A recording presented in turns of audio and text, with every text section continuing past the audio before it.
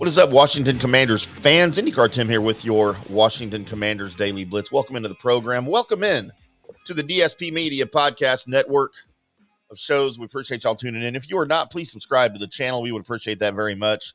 If you like the content, of course, like the video, leave me a comment in the comment section here. If you're listening on your favorite podcast app to the recorded part of this program, whatever app you're listening on, please leave us a great review so other Commanders fans can find the show and help spread the word about the Commanders Daily Blitz.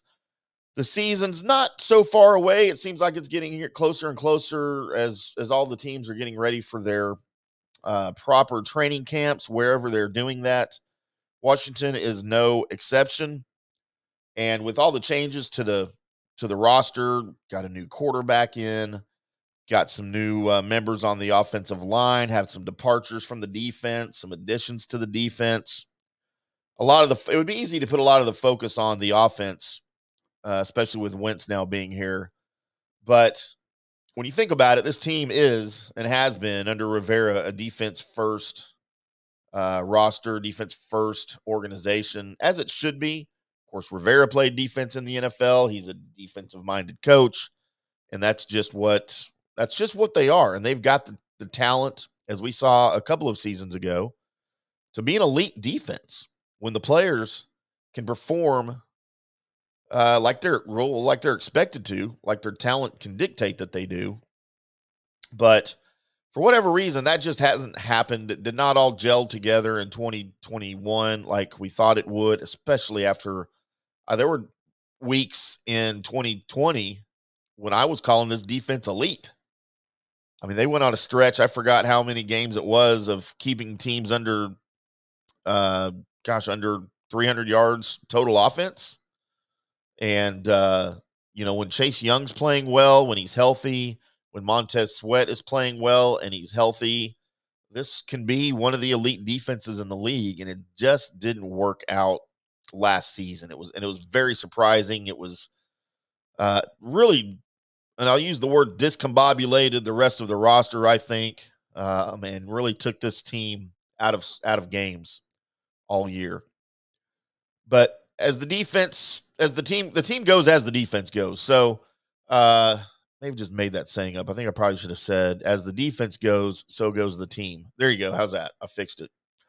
But with so much talent on the defense, I mean, at one time, I think the entire defensive side of the ball were like first-round draft picks or something. It was ridiculous. But you lost pieces like Tim Settle. You lost Matt Ioannidis, both in free agency. The defensive front is still the strength of this team. Make no mistake. But, Jonathan Allen's a beast. Chase Young's a beast. We talked about him. Daron Payne's a beast. They're all beasts. Montez Sweat's a beast. So the defensive line is, and it's built to be, the strength of this team. The problem is the group behind it, I think, last year and even going into this year. Jamin Davis, I feel just a huge disappointment his rookie year. I feel like he never caught up to the speed of the NFL after being so good in college. And much of the linebacker core is going to depend on how well he adjusts in his second year. I think he just looked slow last year. He looked a little confused, like it was taking him too long to process what was happening in front of him. And you can't do that in the NFL. You'll get eaten up, and he did.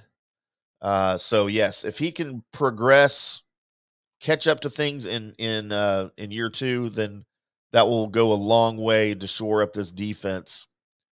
And then you're still going to have, issues on the corners, at safety. Everybody needs to be better on this defense. If the safeties are better, the entire secondary is better. If the linebackers are better, that just makes the defensive line look and play that much better. So it really gels it all together, when everybody's playing better. So I think the defense will be the key to this team in 2022. And as I screwed up the saying, I really think for 2022, as the defense goes, so goes the team. And, Jack Del Rio's got a lot of work to do on that side. You may need to see Ron Rivera stepping in from time to time because it's his job on the line too. Because boys and girls, I think if this thing goes south early, I think jobs are on the line within the coaching ranks. Would not be surprised to see coordinators go. Would not be surprised to see Ron Rivera lose his job. So you don't want that to happen, but this is where the program is, and I think that's the urgency that this team needs to play with and that these coaches need to coach with. I'd love to hear what you guys think. Find me on Twitter at IndyCarTim. We'd love to talk to you there. At DSP Media Online is the network on Twitter, or just leave me a great comment here underneath the video in the comment section on YouTube.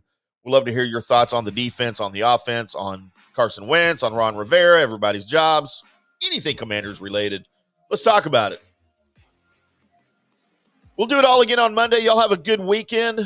And until then, boys and girls, we'll see you.